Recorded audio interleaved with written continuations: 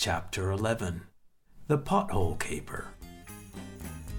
I woke up in the morning to find the gnome on the front porch with a pot of flowers that Matteo bought when he went out to buy pastries.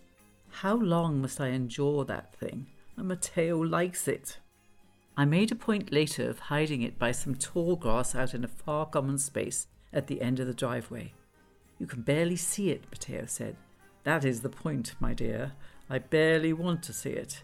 He carried it back to the porch. I moved it back to the yard, and so it went on. My family was eager to meet Matty, my term of affection for him, and to see what I had gotten into in Italy. So my daughter came to visit with her family. Matteo set up a birthday celebration for my daughter at Alvaro's on the beach in Bianco. I invited Glenda, who was feeling isolated. Her following was dwindling into just a few inhabitants of the Oasis. Roxy had demonstrated some jealousy as I got closer to Matty, so seemed to keep her distance from me socially. Their rivalry wasn't any concern of mine, not yet anyway, as I was distracted by love in an exotic land. Who wouldn't be? Also, it was a joyous occasion for my daughter and I. The party consisted of mainly my family, with the addition of Glenda and Matty.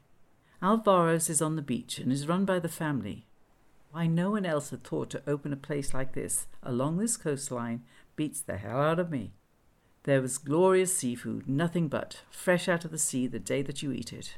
If Alvaro is up early enough and not suffering with a hangover, then off he goes in his little boat and sometimes hits it big with fresh tuna on the menu. Guests look on the table nearest the door to see the fresh catch and grab a seat before it's devoured. There are no windows in Alvaro's, no pretense, basic everything, but you get to eat the most delicious and freshest pastas and seafood that you'd ever had in your life. Whilst the heat wafts through the door, you keep cool, drinking very chilled locale. Everyone loves the place where you can enjoy a lunch on the weekend that lasts for hours. Matty took the kids away and returned with exploded confetti and horns, creating a big ruckus for the birthday bash. Happy birthday! As the day progressed, no one was feeling any pain. Hours later after the lunch, we decided to all go home whilst we could. Glenda drove herself and took off first in her Toyota four-wheel drive, as was her usual habit. Shortly after she left, the rest of us piled into a couple of cars with Matty driving my Mercedes. Upon entering the town of Bianco from the beach, we noticed a commotion ahead, and people gathered around an obstruction in the road. Slowing down to look at the cause, there was Glenda standing there in the road gesturing to the locals with waving hands whilst a car sat nosedived in a pothole.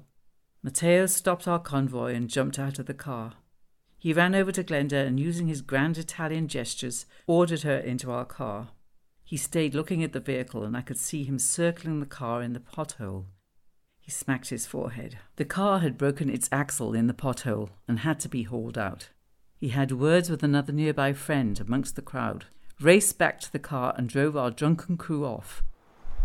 Glenda was too drunk to care and was promptly taken home. Once in the car, he immediately got on the phone. I heard the words carabinieri and subito. Apparently, the haste was to make sure that we were all gone before the carabinieri arrived and found out who was driving the vehicle. Once home, the rest of us collapsed in a heap on the couch. The next morning, Glenda, now sober, wants to know where her car is. She insists that we take her to her vehicle. Matteo refuses to drive her to the car and asks her to wait. In the kitchen, he confides to me that he will take us, but she may not be able to see her vehicle. I say, please, Matteo, to keep her quiet, just drive us to the car. He concedes, but as we pass the spot where the pothole was, there is only fresh laid, flat, black asphalt. No vehicle, no construction signs, just a dark patch on the road. Matteo takes us to a local motor repair, but they tell Glenda that her car is too damaged to repair. My mind is reeling. How did Matteo arrange that? Free of police involvement or incident? It seemed like business as usual for him. My family was so confused that they assumed this was how Italy operated. Truth is, they were right. As we returned home, I could see the garden gnome in the grasses as the ocean breezes blew the fronds back and forth. I felt like he was watching us, Just a matter of time, I thought, and he's out. Matteo was overjoyed to introduce me to his family. His parents were farmers, so were his grandparents. They had lived in the area for as long as any of them could remember. The bond between Italian families, though it might seem cliché, is ironclad, and they were as close as any Italian family could be. Eventually, I found out that all priorities lean with the family, and Matteo was the firstborn. His woman must understand that. Even though I wasn't Italian, they liked me, but seemed to wonder why I was in Bova. Matteo was a catch for any local woman, but since he had succeeded abroad and had gained his 15 minutes of fame, they were sure that this was how he managed to gain my affection, and why he was interested in me, a foreign film producer. Everything about Matteo and I was mysterious, and I didn't ask too many questions. The language barrier made sure of that anyway. I wasn't sure of anything with Matteo except that he was completely in love. It was his definition of love that was a mystery to me. As our relationship progressed, I realized that Matteo was immature in the way a relationship has to flow.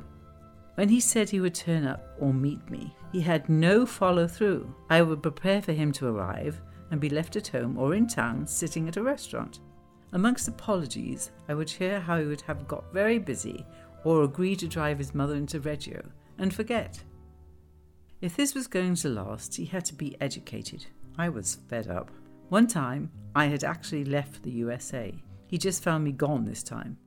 I planned to tell him prior, but he just couldn't be pinned down. Eventually, he learned that if he continued to be unreliable, I would not be there. Sometimes passion needs guidelines.